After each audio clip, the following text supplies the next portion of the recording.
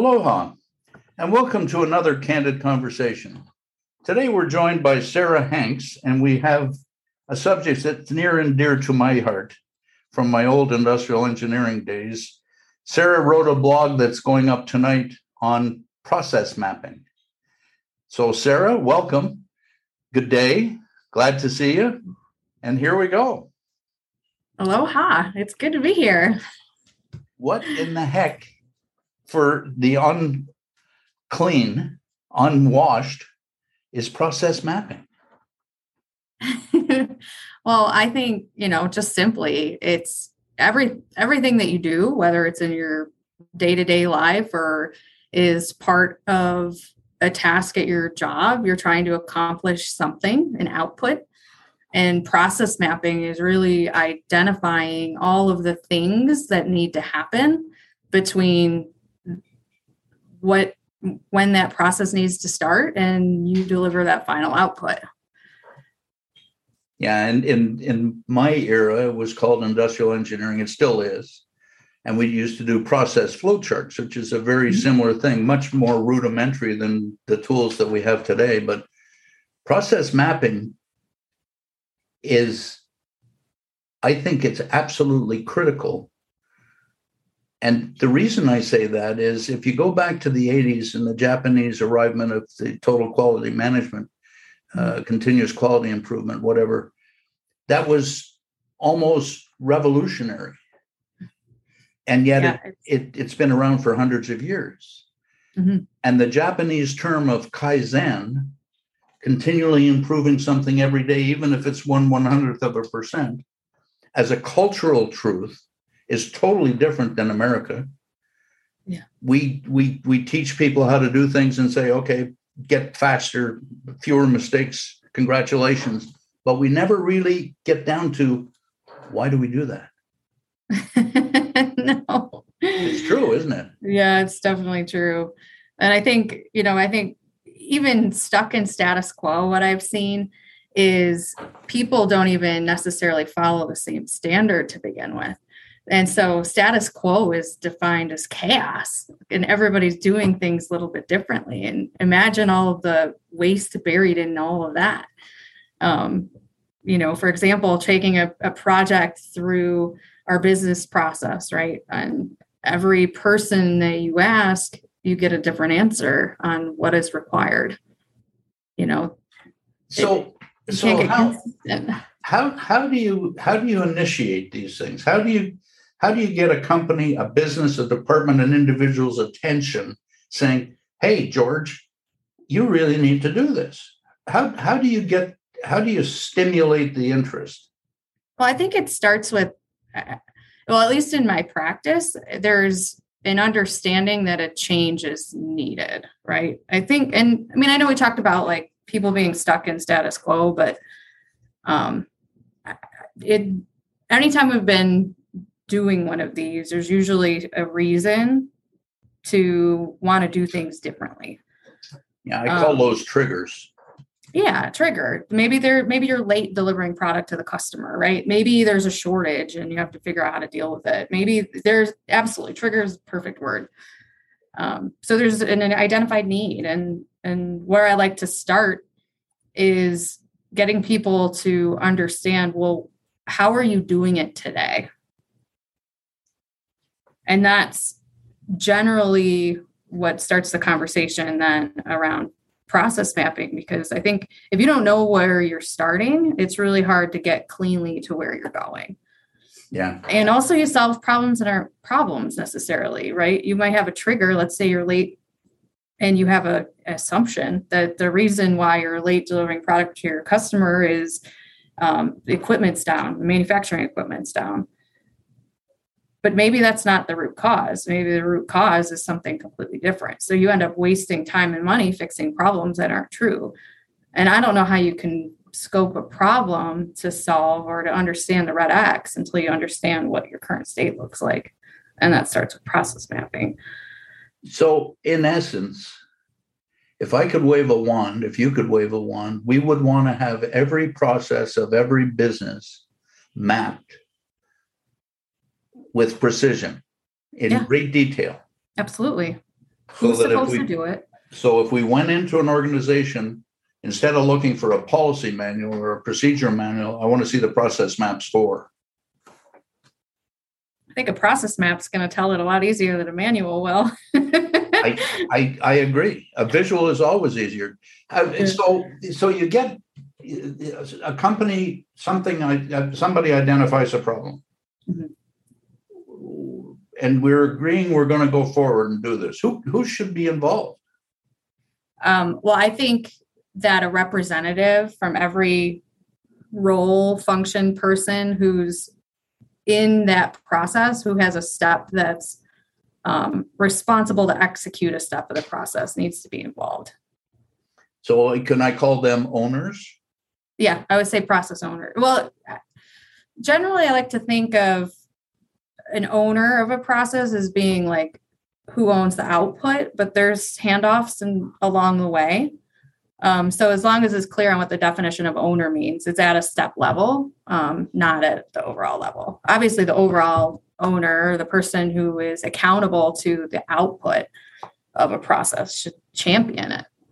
Yeah. But they need to solicit input from others too. So we start having different jargon. So we have process owners of steps.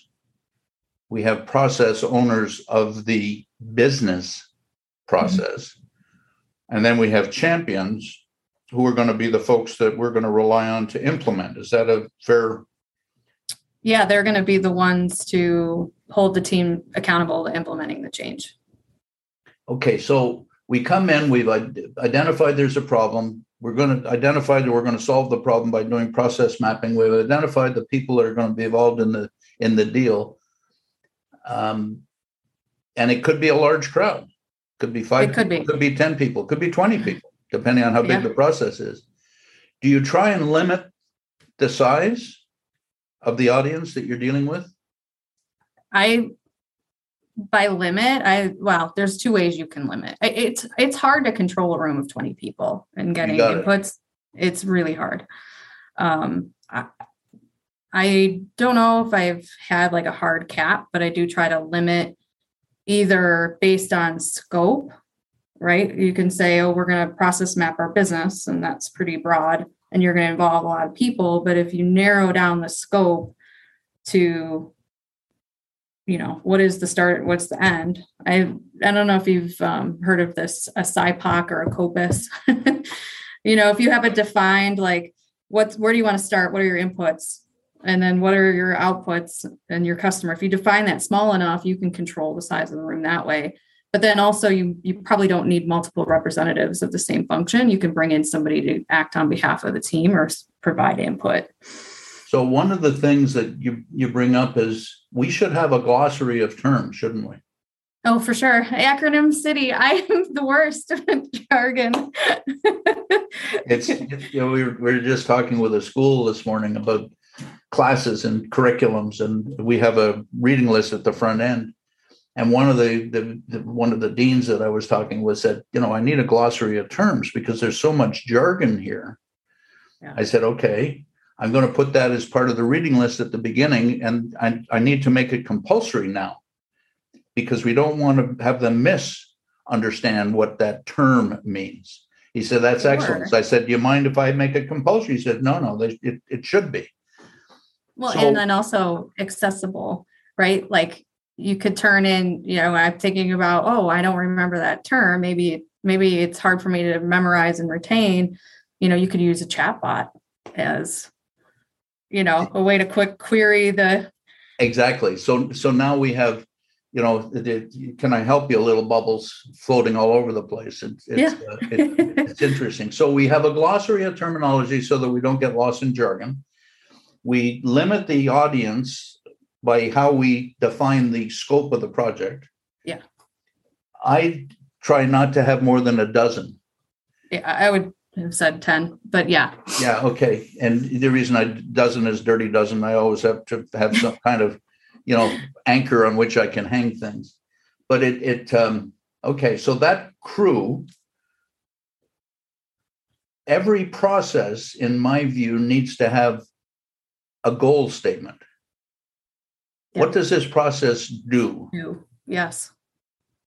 What I don't think I don't think in my process mapping, I've been clear on making sure the goal is defined up front. I think that's excellent. I think I mentioned this when we started our chat today. I use the term guidelines instead of policies. And the guideline is campaigns, for instance. When we run a campaign, here's a description, 2, 3, 4 paragraphs of what we mean by the campaign. Okay, who owns the campaign? The person responsible, your process owner. Then is there a financial implication? If not, if there is, what is it? Is there a efficiency? What's the metric? Mm-hmm. Who owns it? Who can make changes?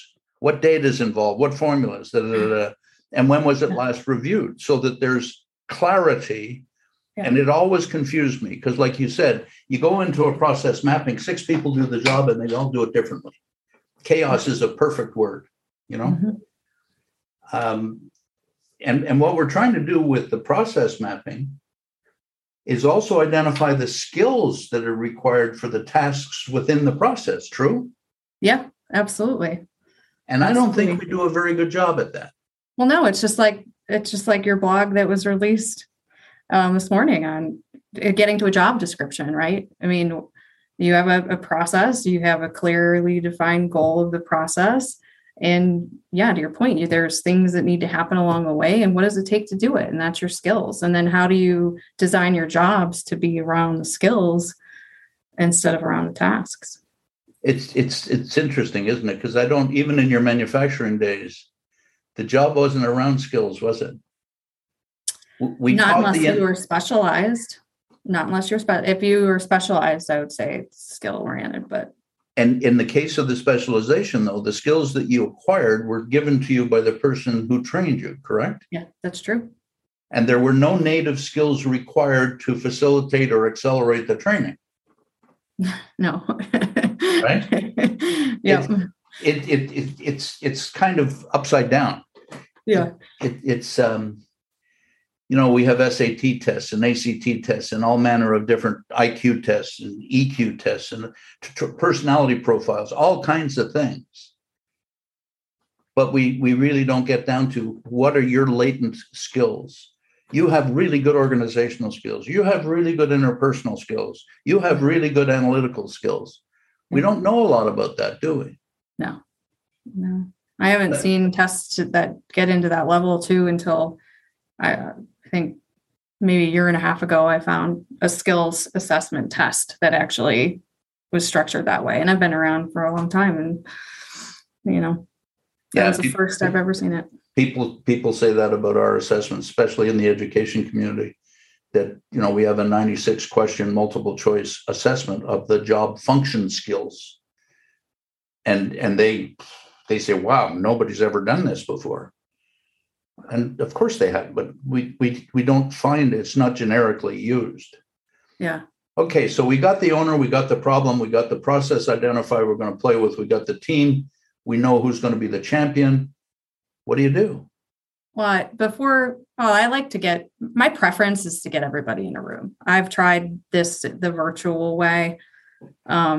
It's okay, but there's nothing that can replace like the natural chemistry that happens when you get everybody in a room to talk.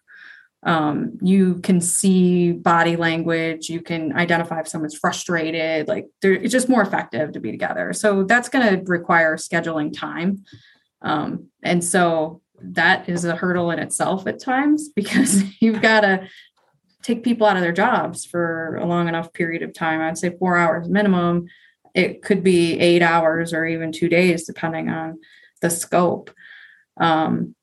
And so getting something on the calendar, getting everybody's leaders, if it's necessary, to buy in and excuse their time, I think that's got to happen.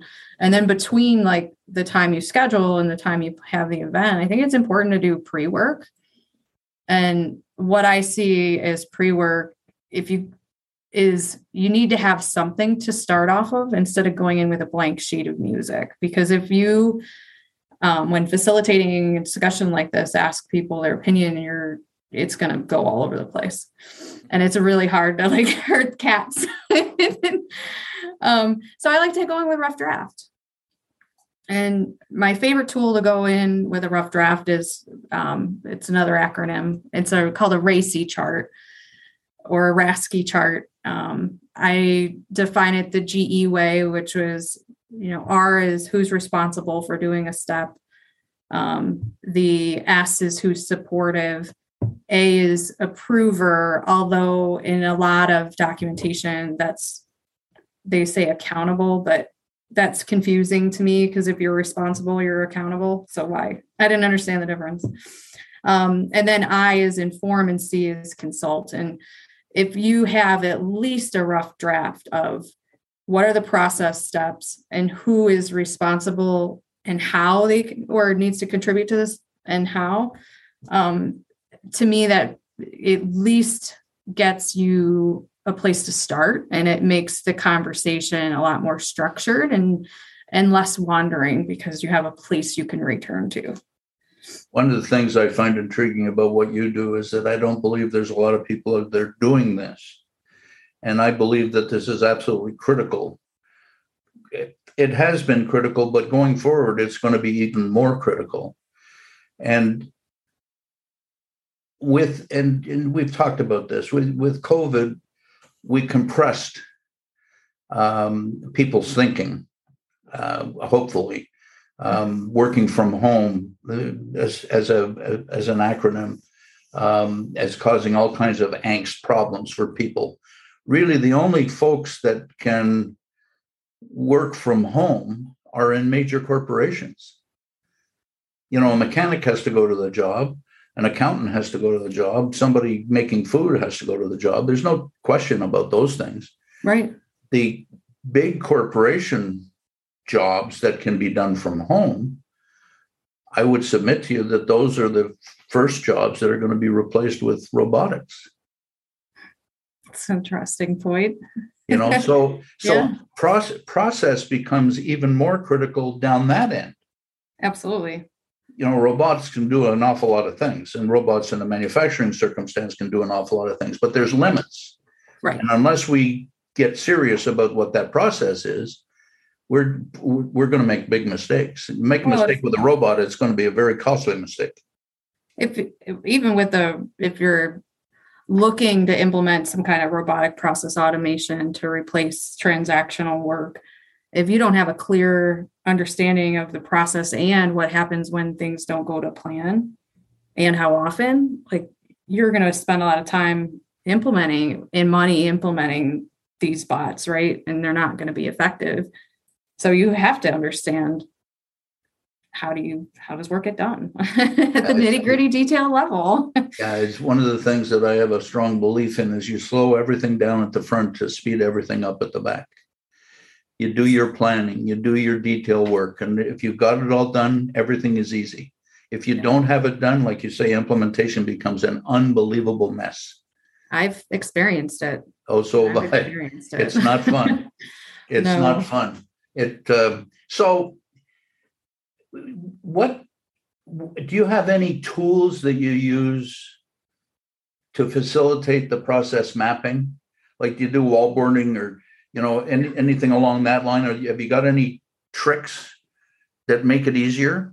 So I think I'm a big fan of Post-it notes, paper, and I even have a kit that I've made that has like an icon that represents how things are done within a process step, right? Like, if you're sending an email in that step, I have an email icon. If you have something to help visualize like every step of the journey, what are you doing and how do you convey what that looks like in an easy way? I think colors, assuming that,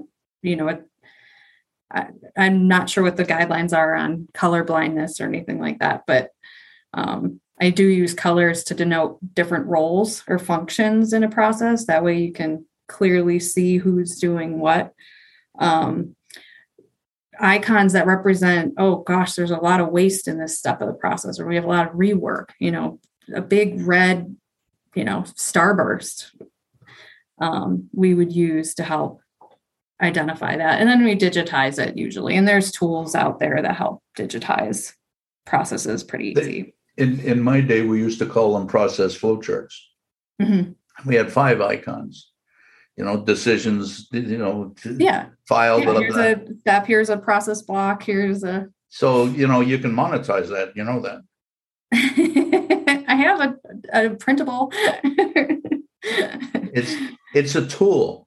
Yeah. That facilitates the process. Culturally, the difference between Japan and ourselves on Kaizen and not.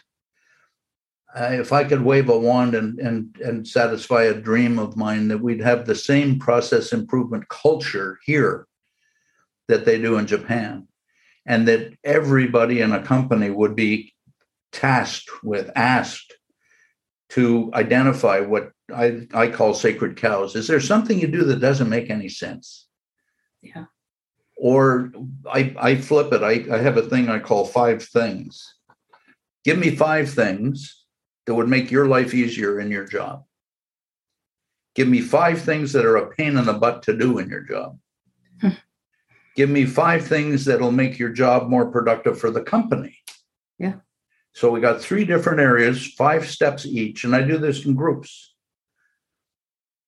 And at the end of the day, 2 or 3 of the 5 things are common on all. And you know what my question's going to be. If it's good for you, good for the company, and it's a pain for you to do, why don't you fix it? Yeah. We don't have that motivation in our organizations. I wonder if I've done a lot of, we used to call them transactional lean events at GE, right? And we'd get in a room and everybody would sit and we'd map through, we identify all this waste and brainstorm ideas for solutions. And then a lot of times things didn't happen afterwards, and it boiled down to like cost, because there wanted to be an investment in technology because software fixes a lot of this stuff. But in the, 2005 to 2015, like software is expensive. I wonder how much like not being able to fix it because there wasn't options to do it cheaply, people lost a distaste or something else happened. I feel like in what I've seen in the culture is just like being told no over and over again, people stop trying. Yeah. It's, and I think it's an upbringing thing too, in our families. Do this, don't do that. And we're trying to protect the child. Mm-hmm. Then we get to school, do this, don't do that. we're trying to accelerate the learning. And I've often said it's the troublemaker I want to pay attention to. The individual is saying, well, why are you doing that? That's crazy. I want to hear what's in their head. Mm-hmm. And then, it's too expensive to fix a problem. That's a horrible answer. It's a horrible answer because there's always an easy way. You can always make an incremental improvement for free somehow. Exactly. But the other side of that is that goes back to, is your employee an asset or an expense? Yeah. They're assets. We want to have them do the things that can't be done by anybody else. Yeah. And we don't know what those things are just yet. And unless we do a process map, we have no idea what functions are out there. It's kind of remarkable, isn't it? Yeah, it is. So we've sold things. We start with a cart. A couple 100 years ago with produce from the farmer. We go out in the street and stand in the corner and sell my apples and corn or whatever the devil it might be. Now we got a supermarket. Mm-hmm. The cost of food, 50% of it is transportation. It's weird. You process map that sucker, or any supply chain issue, or particularly now with supply chain issues. What are we doing? I don't know. We've been doing this stuff forever, haven't we? Yeah. Yeah. And I think, one of the things people don't think about is that queue time, or that the time things are not happening, right? Like an action is supposed to happen and it's not happening, and really understanding why, what's what's driving that? Is it lack of information? Is it lack of motivation? Is it, I think identifying and exposing those things, you could probably reduce a lot of your lead time issues and supply chain issues. It's not going to help your transportation cost side of it, but certainly cycle time can be impacted if people took action when action needed to be taken, right? Or that they were handed the baton, right? To take the next action, and they don't. And I think there's a lot of opportunity to not invest money necessarily, but just make sure that the right trigger to take the next step is obvious. I sometimes use parallels of airports. And let's just think of Dallas, Fort Worth, or Chicago, or New York, or LA, major airports, Paris, Tokyo. And you and I are going to start a competitor. And we're going to build an airport 50 miles from DFW. And we're going to compete with DFW. Where in the world do you start? That spider web is so complex. Yeah. Rental cars and hotels. The story that I can reserve a car, a specific car, before I get there. And they got these cars all over the darn place, and I'll be able to go to a specific location and find the car. And then you go across the street to the hotel and they can't find the room that you've reserved. And the room doesn't move. Right? No, there's a set number. It doesn't change. How the heck do we get there? And again, isn't that a process deal? Absolutely. My wife got really cranky after 9/11 and didn't want to go anywhere near France because of their resistance to our desire for help. And we finally went to Paris after a long number of years. And we get to the hotel and we're greeted. The guy comes out to the taxi and sees us. And I'd been there before. He says, "Well, welcome back, Mr. Slee. Good to see you. You're in room 1402. And my wife looks at this guy and looks at me and says, "What in the hell happened to the people in Paris? That never used to happen before." Again, it's the recognition of a problem. And then somebody spent the time to determine what the process was and what the changes need to be. And the champion was going to be named and it was going to be implemented. And that person would ride off into the sunset and go do it somewhere else. Yeah. Which is what we do with process mapping. Mm-hmm. So you've been in private practice how long now? Private practice, how? Working freelance with different companies? Well, working freelance, that's been since COVID, 2020. Okay. Every single client I've ever had needs process mapping. And very rarely have I been successful at getting companies to map processes. How successful have you been? Well, with our software, we do it 100% when we go to a customer, because I think it does a few things. It gets everybody on the same page of how things are supposed to go. And I'm trying to sell software to digitize a lot of what's there. So it gets everybody aligned on the same page. It exposes the waste in the current state, which helps me identify where the software will provide value to eliminate the waste.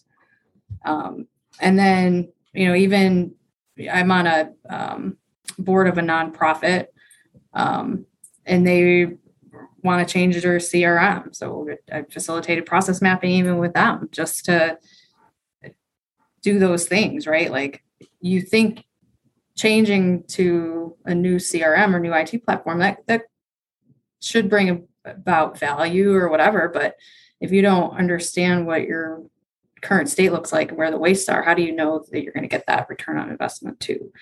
So you introduced your software for a second. Why don't you take a moment and explain to us exactly what that software does for you, what you're using it for, why you're using it, and give people a better idea of what it does.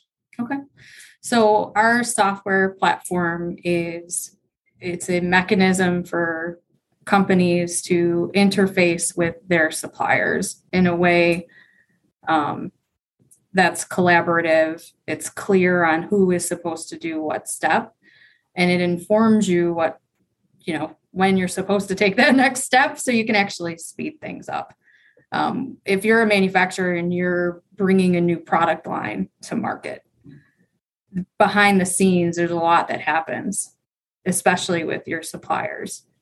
You need to make sure they know what to make, that they're making it out of the right material, that they're producing parts correctly. And when you're bringing a new product to market, nothing's perfect. So there's rework that happens in the design, which then has to trickle back down to the supply chain.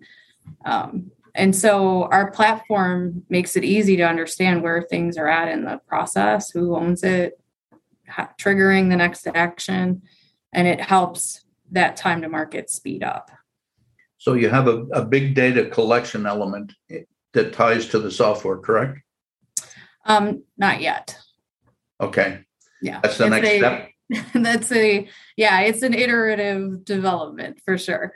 But my intent is to put the analytics into the platform, right? So like some suppliers are better than others, and people are making decisions on what to buy from whom. So if we had AI assisted decisions, right? Like I'm going to recommend that you do this route instead of this route. You might actually have better decisions and then less rework, less, better on time delivery. And just so you and I don't get caught, AI as artificial intelligence, you're letting the computer come to conclusions, make recommendations for you. Make recommendations. I think humans still should have some say, right?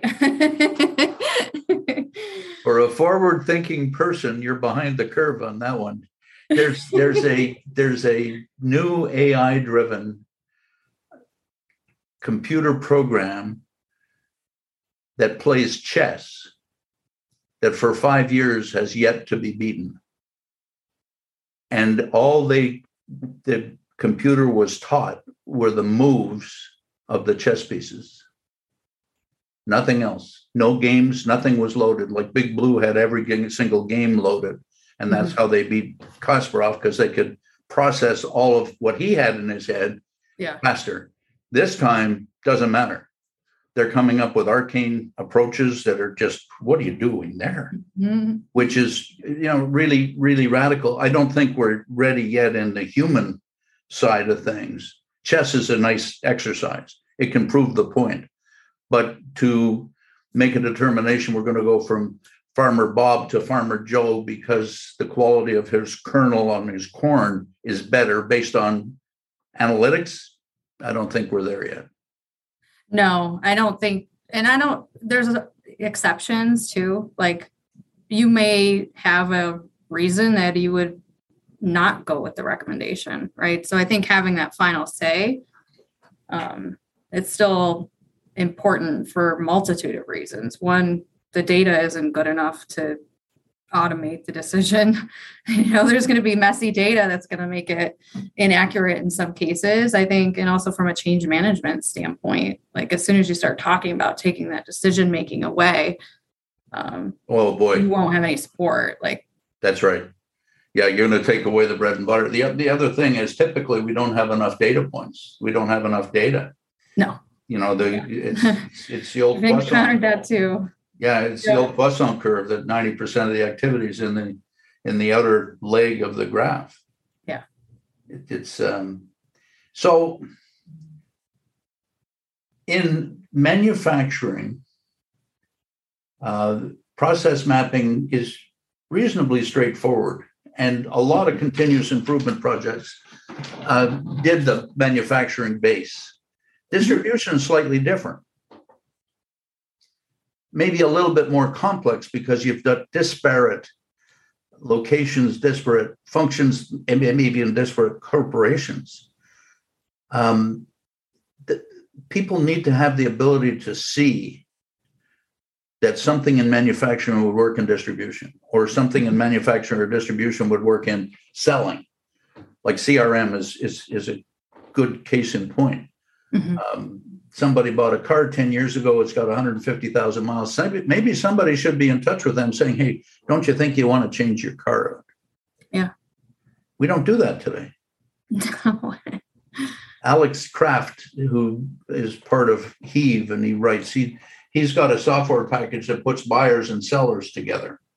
Yeah. So a customer says, I want this, and salesmen that subscribe to Alex's service or are part of it get an email saying, George over there is looking for something.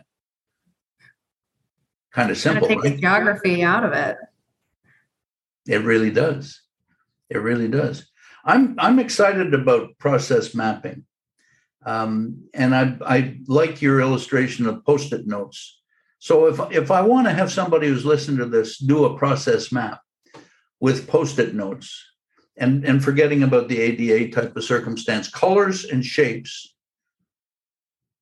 are dynamic tools that you can see. And I'm going to get those Post-it notes and I'm going to put them all around the room, right? Yeah. And the nice thing, sorry, go ahead. That's pretty easy to do. Yeah. And you started to say the nice thing. Well, I was going to say, so when I do process mapping and we're trying to drive a change, we go through an exercise called waste identification. And when you identify waste, it's really important to start with traditional brainstorming techniques where people do the brainstorming silently. And the Post-it notes are really useful to transfer that knowledge from a person's head onto the board in a way that's respectful of everybody's, it's respectful because if you're the quiet introvert, you still have an equal voice. And once the wastes are all identified on the process map, you can see clusters. You talked about that earlier, right? With the questions, and you have the same issue across all three buckets, right? You see those clusters, and then you can group the clusters of waste together to do proposals. And that's what I call the aha moment. They look at this and say, why didn't we see that? Yeah. It happens a lot that way, doesn't it? Yeah. It's a remarkable truth. We've been doing these things for so long. And when we go back and revisit it with a clean blackboard, I call it fresh eyes, we get stunned. It's remarkable. Why do we do that? Because we've always done it. My dad and I used to argue about shoveling snow. Mm-hmm. If I'm going to have to throw snow, I only want to throw it once. Yes. and Dad had his way of doing things. And I finally said, look, if I'm not going to do it that way. I'll do it all. You go into the house. He said, no, I'm going to do it my way. So I said, okay, see you. And he did it himself. And he was a lot older than me, obviously. And the only way I resolved that is I bought him a snowblower. It was so inefficient, but he was so stuck on it, he could never change it. He was comfortable doing it that way. He'd always done it that way. It was almost robotic. Mm-hmm. And we have that with a lot of people. That's why I say, oh my, that's as plain as the nose on my face. Why didn't we see that? Yeah. We're almost blind to it, aren't we? Yeah, we are. And same thing's true in your home. Absolutely. I probably have some cooking examples of inefficient ways of doing things, but it's the way I do it.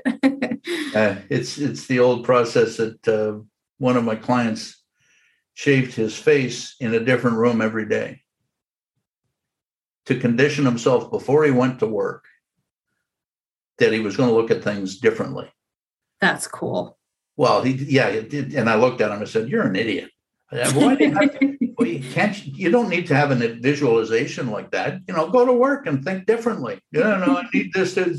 I'm not going to interfere with how people make it happen, but I want them to make it happen. He was a very successful change agent, but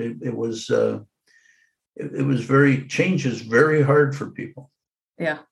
Process mapping helps with that, I think. I think it does. I mean, that's part of the outcome of process mapping in my mind is getting people to, when they participate in something, they're already committed to it in some way, shape, or form, right? Whether they're a full supporter or going in resistant, after you've spent time, you want to see that change through to completion. I think it exposes where all the shortcomings are in the current process. So, once you see something, it's really hard to unsee it. Yeah, that's really true. The other thing you mentioned earlier is that not everybody's outspoken about things. Yeah. And the people, we want to give a voice to everybody. So that silence is a really good neutralizer of influence. Everybody participates in that sense, and everybody is empowered in that sense. Another important feature of process mapping. Yeah. Yeah, I would agree. Everybody has an equal voice. I did a lot of computer systems work, and I can't imagine designing or passing off an analytic process to a programmer without having really clear process mapping, system flowcharts. Mm-hmm. The Post-it notes is such an easy illustration. Mm-hmm. And maybe for everybody, look at, if you've still got one, the telephone operator, the receptionist. Mm-hmm. How does that work? And then the process that we went to have everybody have their own phone number. How does that work? Yeah. And the process we have now that if you don't answer your phone in X number of rings, it goes somewhere else. How does that work? Right. And as just using that as a silly example, we make iterative changes, which makes it easier for us, I think, rather than the big leap. I'd agree with that for sure. So process mapping segments the solution. Yeah. And it can, if you keep it up to date, right, as you go through these iterations, I think the more you revisit it, the more clear it is. And the more powerful that people want to continue because they're experiencing success. Yeah, absolutely. Right. Incremental is definitely the way to go. So with the work that you did at GE and here in the last X number of years, what would you do after process mapping? What's the next step? Is it automating it?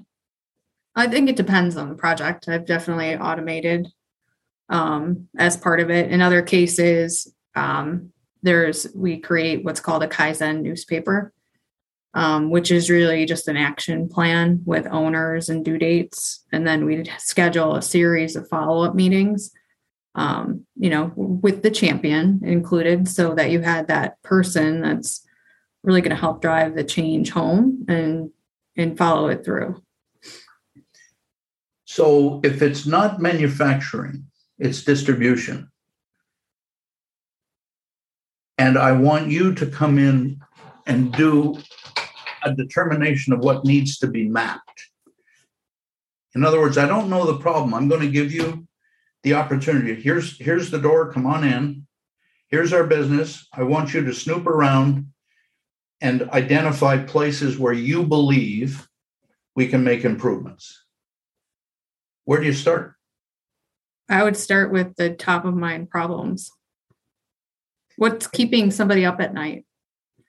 So you interview people and find that. Yeah. Or if there's if there's already established metrics or, quantifiable things, is it a revenue challenge? Is it a cost challenge? Where is it a cost challenge? Is it inventory? You have to start somewhere. So let me stay there for a second. Most of those things are going to come from financial statements. Okay. Yeah. How often have you seen management reporting as opposed to financial reporting? Ooh. That's a different ballgame, isn't it? Yeah. It always bothers me that we drive everything that we do off financials. Why don't we drive it off productivity? Why don't we drive it off market share? Why don't we drive it off customer retention? And none of those are in financial statements. No. And yet they're critical to our health, aren't they? Yeah, they are. Yeah. If you don't have retention, that's the problem. Huge problem. Yeah. And it's productivity too. With GE's like digital transformation, they did a lot of the implementation internally, and they would report productivity to the street. Well, there was very strict guidelines on what could be considered productivity even. Yes. Because it had to tie to the financials. Yes. And so if you saved every person in the company 20 hours a day, or not 20 hours a day, 20 minutes a day, right? You would have a happier workforce who would be maybe a little more efficient because they get to go home a little earlier. And none of that counted because it couldn't tie to the financials. It was really funny. One of the things that I've done over the years is we work with standard times on repair, just like manufacturing, right? Mm-hmm. And I was manic about, I'm going to give everybody 8 hours of work today of standard time work. Mm-hmm. Standard time always has a buffer. Yeah. Okay, always. So what I would say to people was, I'm going to give you a choice. If you beat the standard time, I give you 8 hours of labor, you're finished after 7. Do you want to be able to go home after 7, or do you want me to give you another hour of labor? And I'll pay you 9 hours today for the 8 hours of work you did. Or do you want to go home after 7 hours? Mm-hmm. What do you think they chose? Going home. It was remarkable.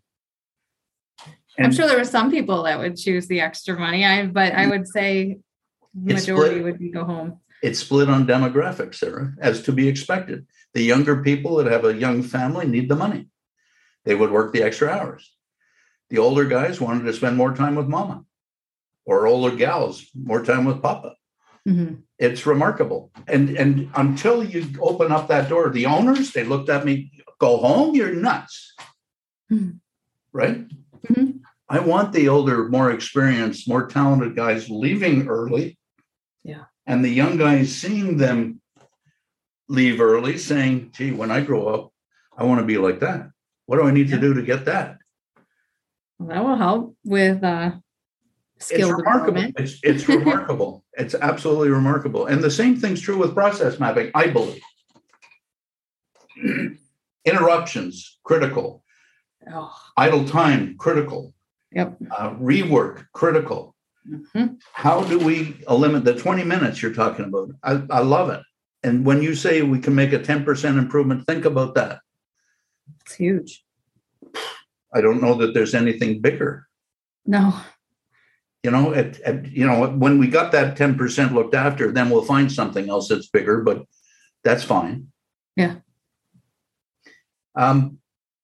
What's the next step for the audience relative to process mapping? Your blog goes up tonight that explains RACI and some of the other terminology used today. This discussion, I think, will help people understand where they could start. Any advice you'd give at this point to say, okay, this is what you do next? I think what comes to mind is facilitation and learning facilitation skills.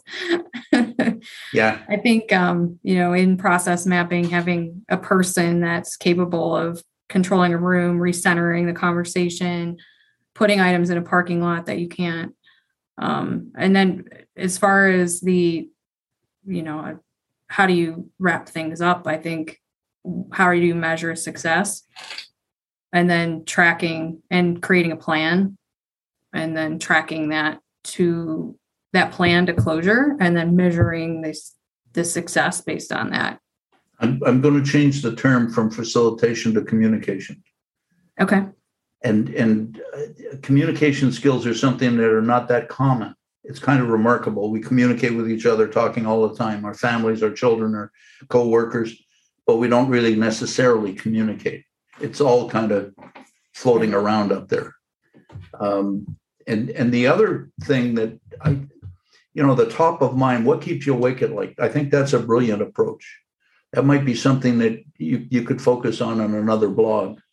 What is it that motivates? What is it that initiates? What is the stimulus to get us to do a process map without you having a problem that asks you to stick your hand up? I need some help over here. Mm-hmm. What are those things that are bothering you that, are hiding the problem? What keeps you up at night? That's hiding a problem. Yeah, absolutely. As a younger person, I didn't study enough. That's keeping me up at night because the exam's tomorrow. Darn, it's a little late now, isn't it? Oh, yeah. but executives have the same dilemma. There's a whole bunch of things that are sitting up there. Welsh, in his book, Straight from the Gut, identified that. Here's the red items and here's the orange items. It's like a stoplight. Mm-hmm. I haven't read that one yet. It's a good one. Peter Senge's even better. Okay. I think we've pretty well beat up process mapping. You? I just have a couple last minute advices. Go for it. I think there's no, I don't limit anybody, kiddo. Let's go. I think in process mapping, something you probably won't read about in a book is really to pay attention to the participants and their body language. I think you can identify a lot through that. If somebody, is sitting back and is just disengaged out of the conversation, go a little bit deeper to try to unpack why they've disengaged so suddenly. There might be either they're super married to the way things are currently or something along those lines. When it comes down to communication afterwards, you may need to consider how to communicate to that specific individual. Right. I think collecting records, oh my gosh, I've seen so much over processing with, I've created this report because somebody asked for it 100 years ago and we still do it and nobody uses any of the information. I think picking and collecting that stuff along the way, asking questions, who's using it. I think there are two things I would add. Yeah, it's, business systems. I tell everybody that's involved, I want to know the frequency that the report is run and who gets it. Yeah.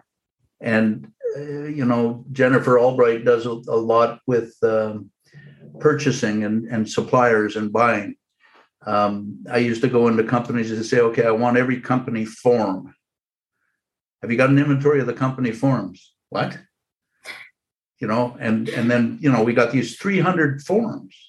Some of them are 6-part forms. Some of them are chemical. Some of them are carbon. I mean, wait a second. What's going on here? There's so many things, and process mapping identifies a lot of that too. Yeah. This is such an important subject. It's one that I have a really hard time getting traction on. Getting companies to acknowledge that they need to have a look at how they've done things forever, because it isn't necessarily the right way. Prove me wrong.